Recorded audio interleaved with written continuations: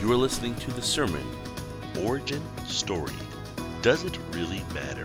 From the sermon series, Two Truths and a Lie, by lead pastor Dan Kraus from Berean Baptist Church, originally taught on Sunday, April 30th, 2023. How's everybody doing this morning? Good. Some of you are doing good. That's close enough. I'll take it.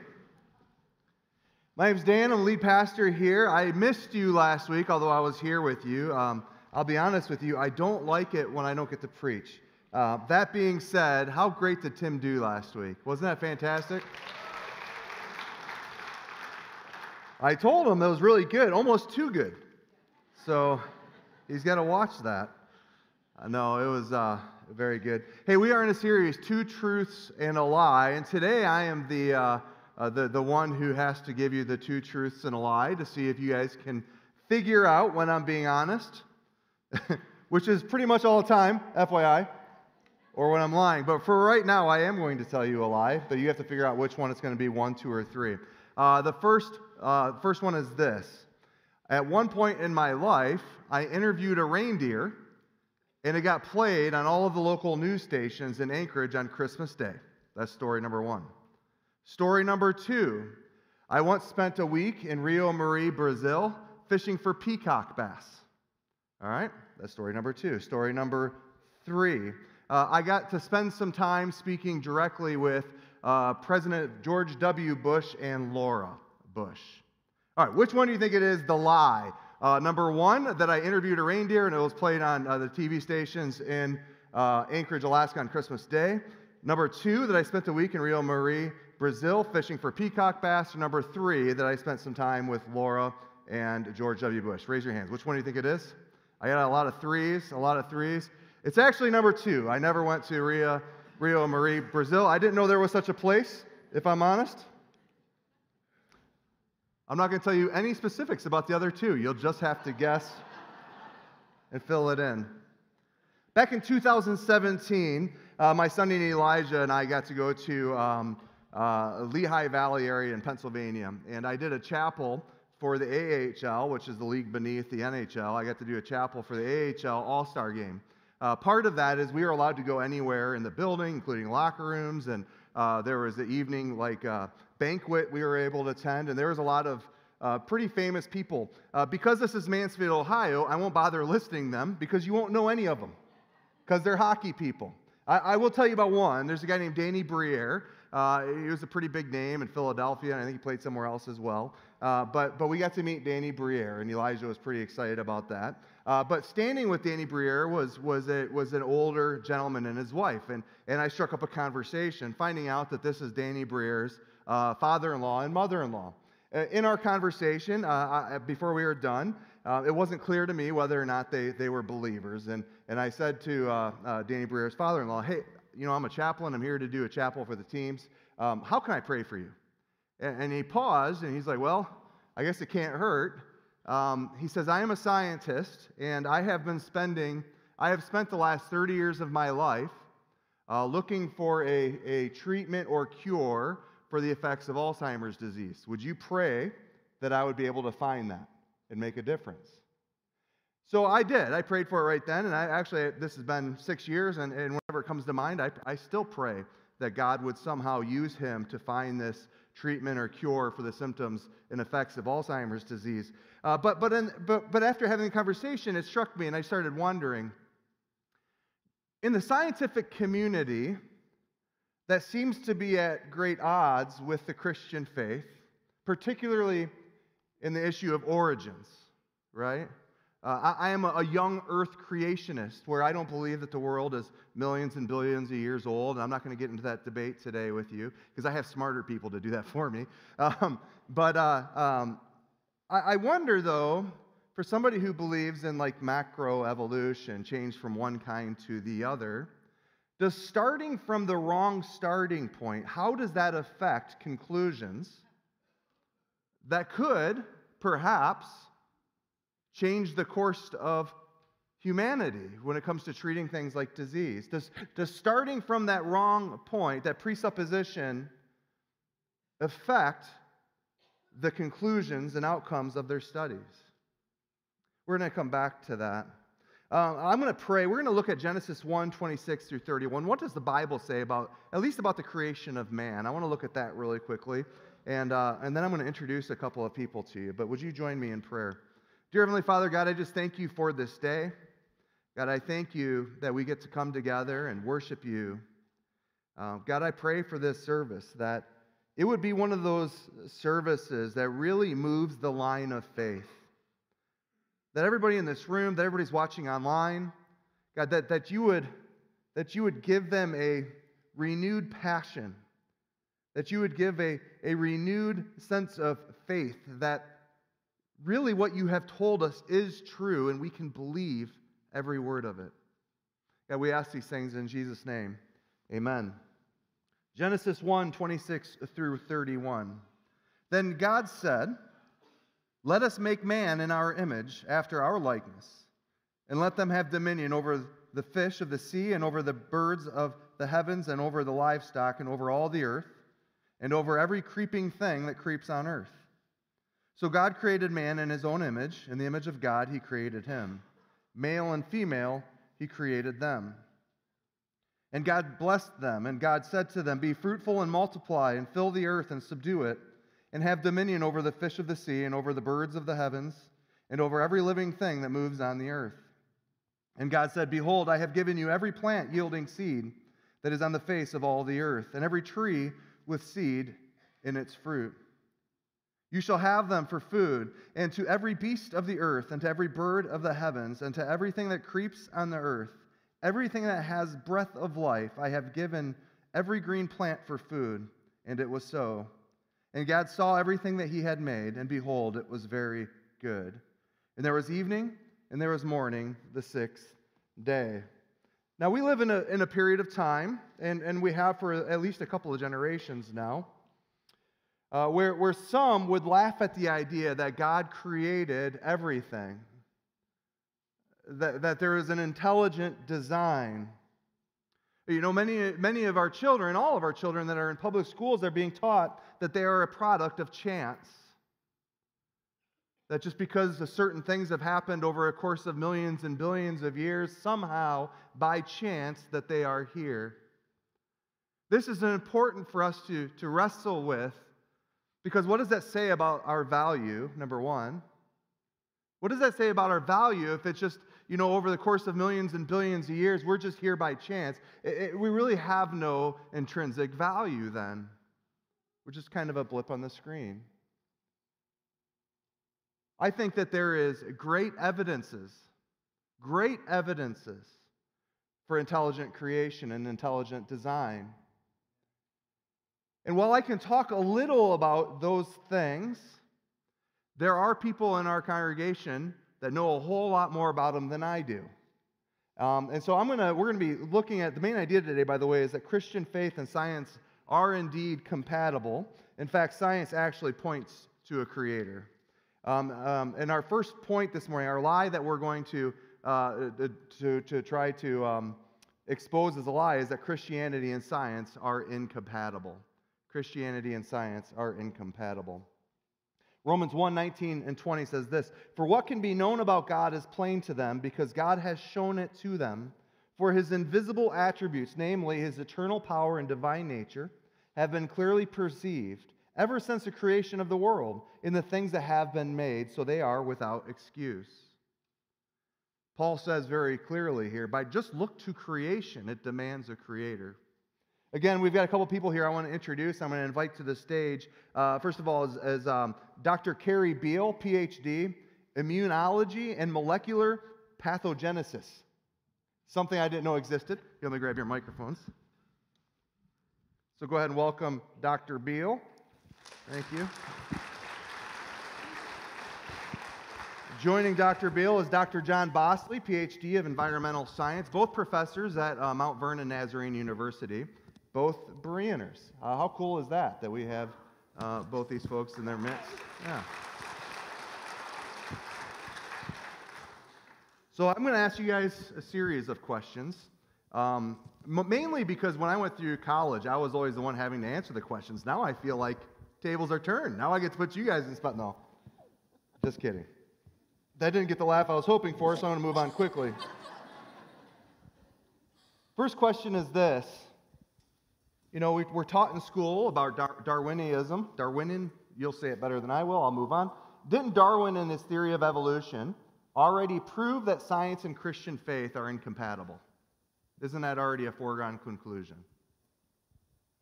Well, first I just want to say thank you to Pastor Dan for the invitation, and thank you to Berean. I've actually been coming here just for a little under a year, and you guys are a very friendly church, very welcoming church, so I really appreciate this opportunity, and I appreciate the question, too. I would say, Darwin's theory, when he first proposed it, some of it was built on observation, but a lot of it was actually built on conjecture. He was anticipating that scientific discovery in subsequent years would actually bear out his theory. So I don't think we can really say that his theory has disproven that connection. In fact, I would argue quite the opposite, because scientific discovery in the subsequent years after Darwin has actually shown a lack of the evidence that Darwin was looking for. I'll let Dr. Beal Real respond. quick, can I ask a follow-up question? You said Sure. Scientific discoveries have shown a lack. Can you give me an example? Sure. So one of the things that Darwin was looking for was what we call transitional forms, transitional fossils. So for instance, his idea was that lower life forms evolved upward into more complex life forms. And so we would anticipate then in the fossil record that we would find lots and lots of these transitional forms. So for an example, fish evolving into an amphibian-type creature and then into a reptile-type creature, we would anticipate finding lots of sort of in-between types of organisms in the fossil record, and the fossil record is actually barren of those transitional forms. And that was a major piece of what he was anticipating that scientific discovery would show. That's great. Dr. Beal, real quickly, I have to read this again, but maybe you can give us a little bit of an explanation of what it is that you study. Since this is, I think I can figure it out, but just make immunology and molecular pathogenesis. So what is that? Translates to the onset of disease and how your immune system fights that disease. Okay, that's So easy. how do we maintain health in the face of disease? Okay. Yeah. Anything you want to add to what John was saying? I think even just stepping back a little bit, like if we think about when Charles Darwin proposed this theory of evolution, right? It was in the 1850s, so we have to go back 170 years, and a lot of it started with observation. So we'll talk about something called the scientific method today, but it all starts with making observations in your natural world.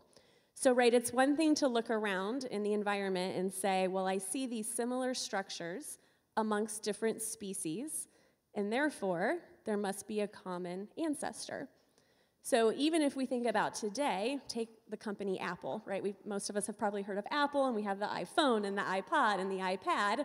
Well, in no way would we say that the iPod, evolved into the iPad, which evolved into the iPhone through like these software glitches or something of that nature. We would never entertain that thought, right? We would say, no, there are really intelligent people at Apple, and they have created these devices, and they share similarities because they have this common inventor.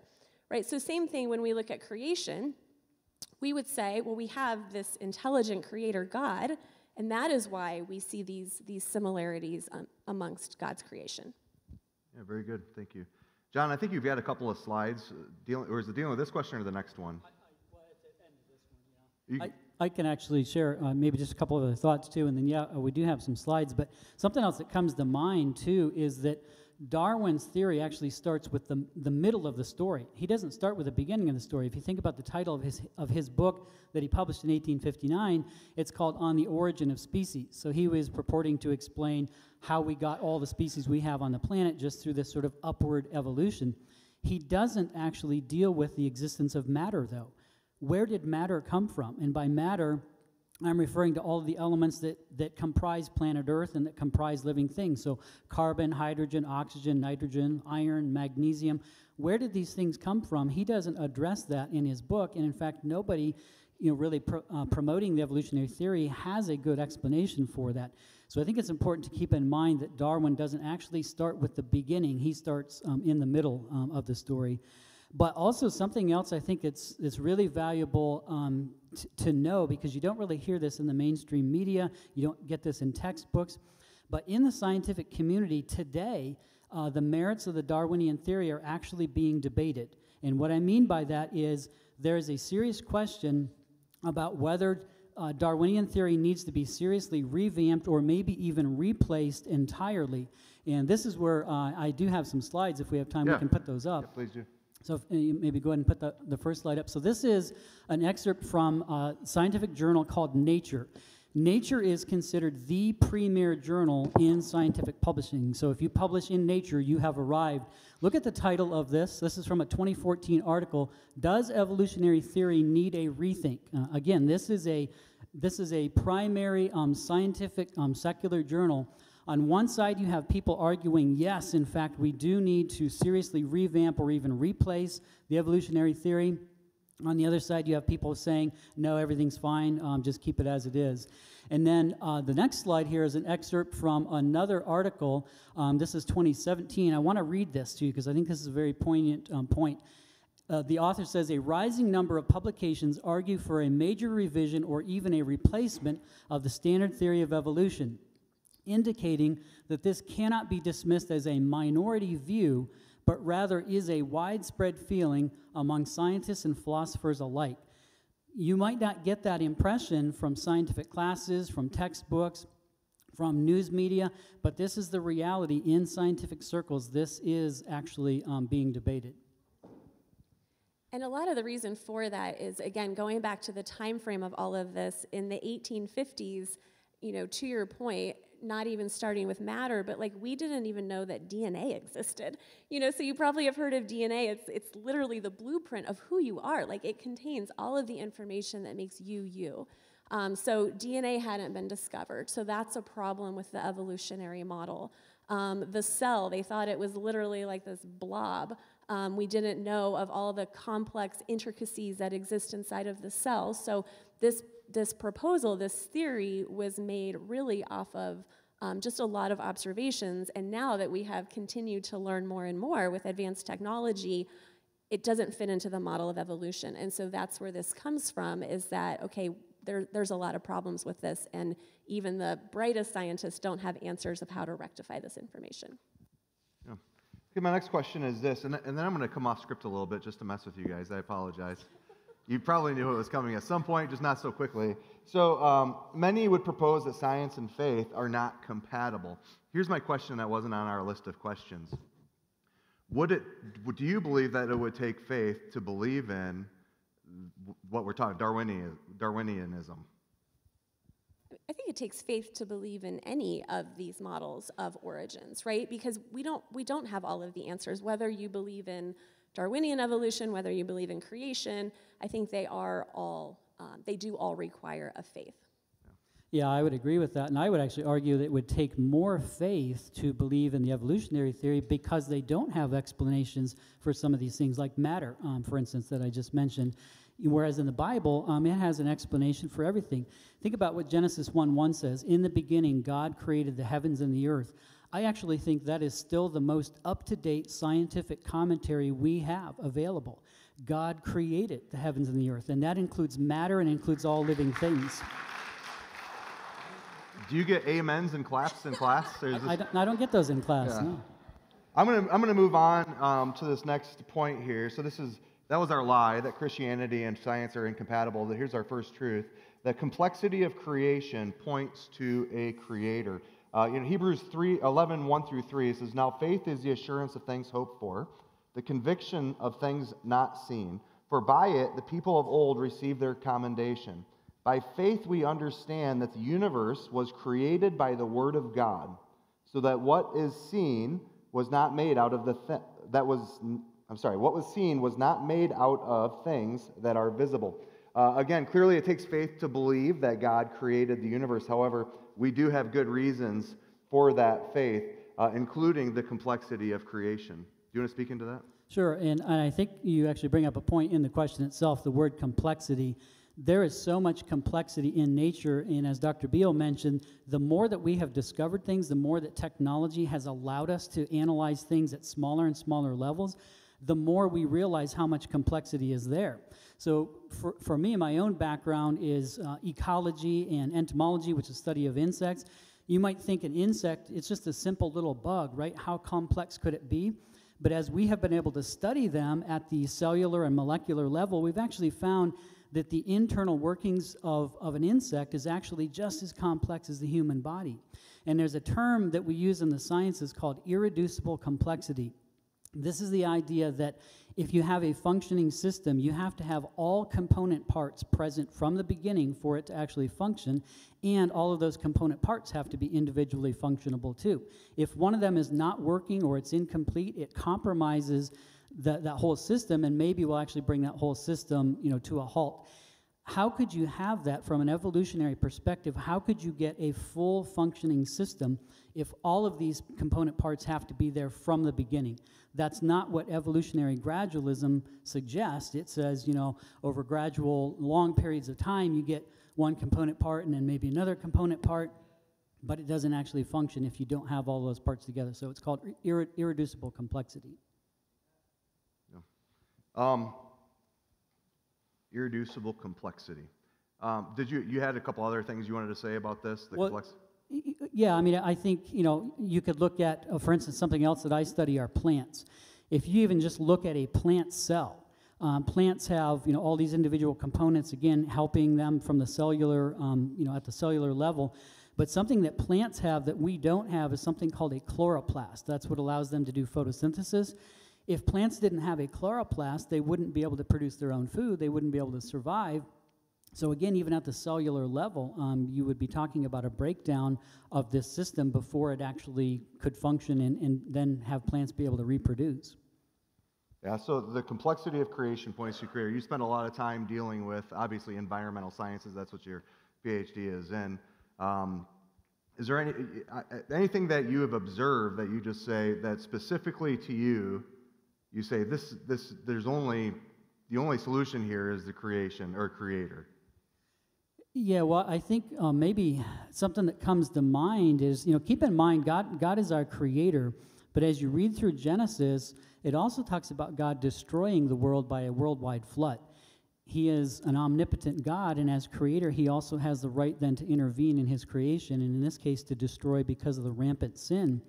So when I look at the world and I see that 70% of our planet is covered by ocean water, the Bible has an explanation for where all that ocean water came from. If you read through the Genesis account on the worldwide flood, obviously we know about the 40 days and nights of rain, but it also said God broke open the fountains of the deep. And what creation scientists believe is that there were subterranean chambers of water, vast chambers of water, and God, through tectonic activity, through earthquakes, actually caused disruptions in that water was forcefully shot up and then spread across the earth, and now it collected into our ocean chambers today, which we know of as our current oceans. From an evolutionary perspective, though, there's no good explanation on where all that water came from, and this is something I actually teach a course called Aquatic Environments, and we look at that. We start with ocean geology. And so I really delved into this topic to try to find, I'm trying to give, fair platform to the evolutionary model as well as then we contrast it with our creation model. And do you know what I was finding for the explanation for where all the ocean water came from an evolutionary perspective? The argument is that it was asteroids or comets. That's a lot of asteroids or a lot of comets bombarding Earth to bring enough water to fill the ocean basins. The reality is there's no good explanation from an evolutionary perspective on where the water came from. But again, the Bible provides a very rational explanation for it. And so I just continue to see, whether I'm looking at the complexity of life or looking at the complexity of the earth itself, it points to not only a creator, but specifically it points to the creator of the Bible. I got to ask you, so before I move on to the next question, these explanations aren't something that is taught in public school. It would appear as though you guys are kind of on an island in some ways as to your beliefs. Is that true, or are there a lot of scientists who are well-trained who would come to the same conclusions that you two have? Yeah, there are actually a lot of prominent Christian scientists, and even before Darwin, most of the well-renowned scientists were Christians. Like when they did their scientific discoveries and research, they always pointed their findings back to a creator. So Charles Darwin was really the one who disrupted that model moving forward. And now, even still, I know Dr. Bosley has some examples on his paper, but there are a lot of very well-respected Christian scientists out there that would definitely argue against this theory of evolution. Yeah, and that would include both historically as well as present. So if you think about, just historically, a lot of our current disciplines in the sciences were established by God-fearing Christians. For instance, Leonardo da Vinci, you might know him as an artist, but he was also a tremendous engineer and architect. He's actually regarded by many as the father of modern science. Francis Bacon founded what we call the scientific method. Matthew Maury, he founded what we now know of as oceanography. He actually got his ideas from the Bible. There's a psalm that talks about God making paths in the ocean. And Matthew Maury was inspired by that as an oceanographer, and he wondered, are there actually paths in the ocean? So he started studying it and found, sure enough, there are currents in the ocean, like the Gulf Stream, for instance. His idea came from the Bible. So that's historically, but then also in the current world, there are a lot of Bible-believing Christians. Now, some people are in such a situation where they can't necessarily be publicly prominent about that position. They have to be a little bit careful because there are some hostilities in academia, against Bible-believing Christians, but they are out there. I'll give you an example. Raymond Damadian, Dr. Raymond Damadian, if you have ever had an MRI, he's the guy who invented the MRI. He is a biblical creationist, a young earth creationist. And then also, something else you might not be aware of, but when you get home later today, maybe just log onto your computer and Google this. But there is something called the Darwin Descent List. And this is a list of literally probably at this point now hundreds and hundreds of scientists who have a biblical worldview, who have been willing to sign their name to this list. And you can actually scroll through the list and see all the different fields they're in. It's called the Darwin Descent List.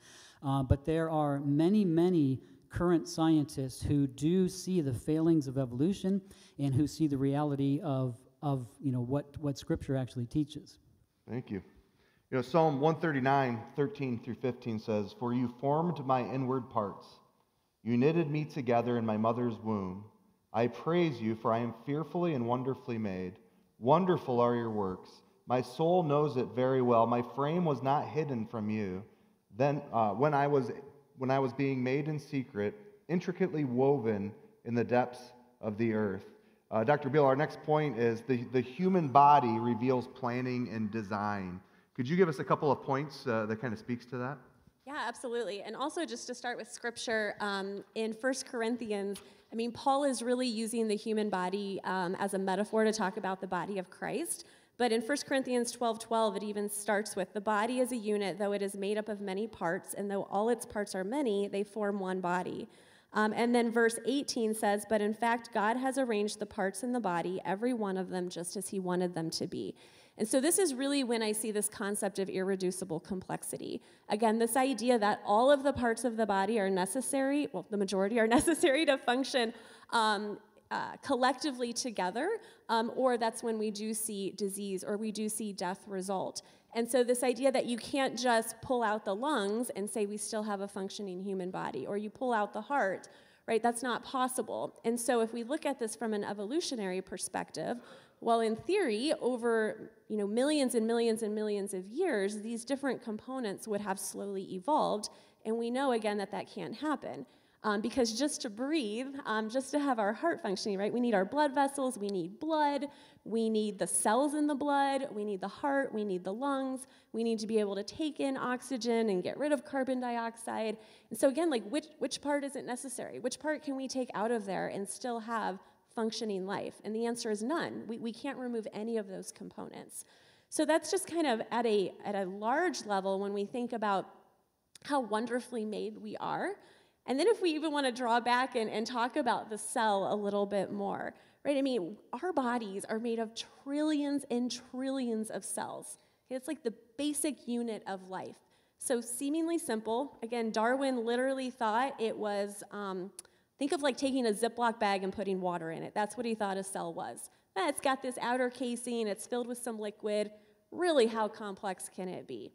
Well, now, right, 170 years later, we know it's extremely complex. So just within one single cell, we have millions of different proteins, and we need those for the cell to live. If the cell doesn't live, it dies, and if the cell dies, we die at a large scale. So again, where did that come from? How did that evolve over millions of years, where if we take one piece out of that, it's going to result in cell death or like an improper pathway where we end up with cancer formation.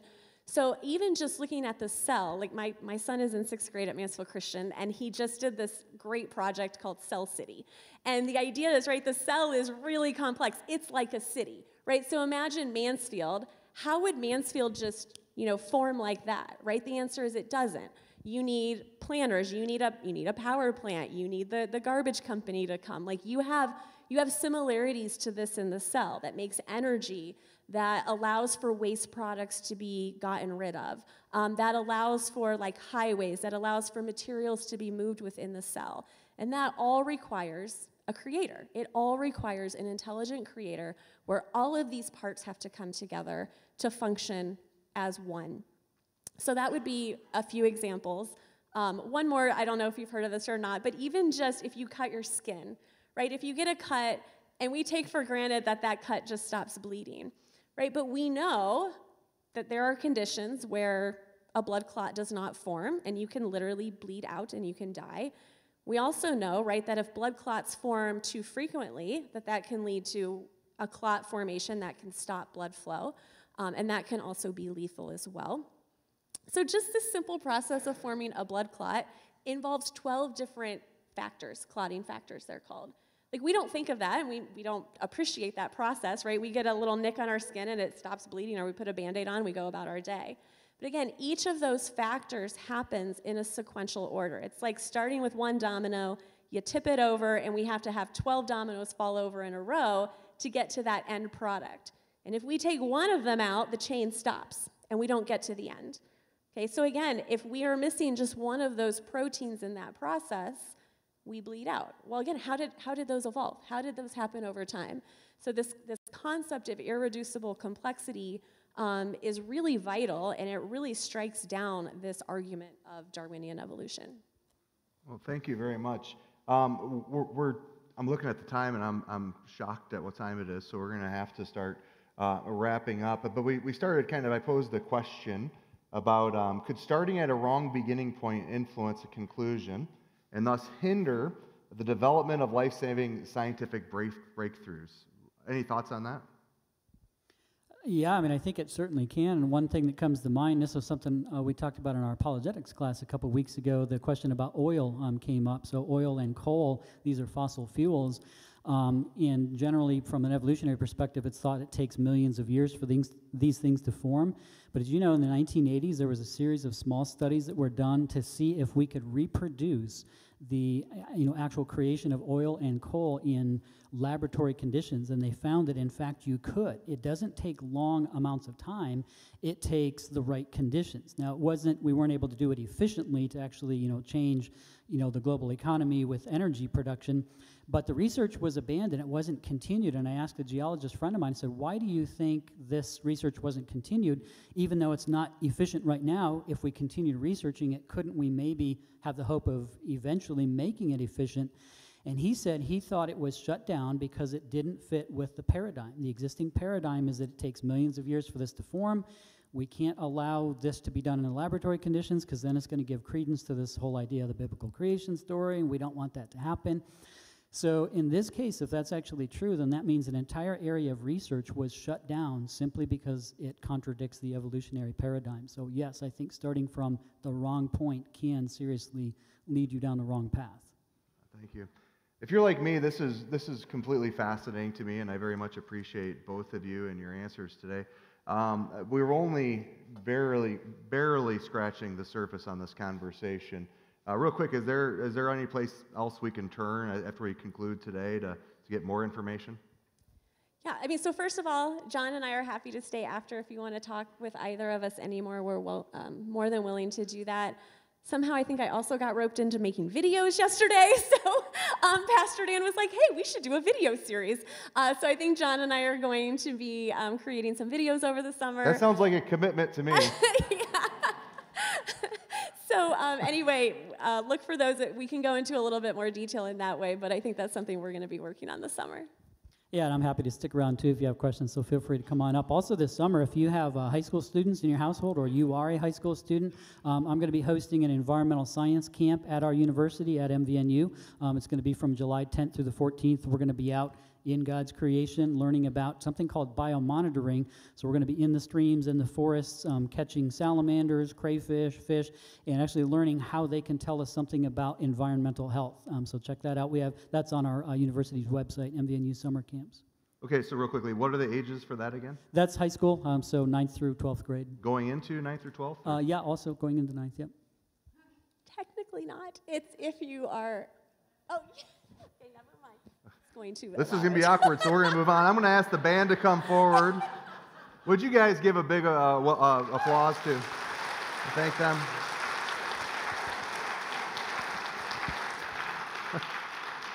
Yeah, thank you guys very much. The band's going to come up on stage, and we're going to conclude. I hope this kind of just piques your interest, and I hope that it can reaffirm that you have your faith where it belongs.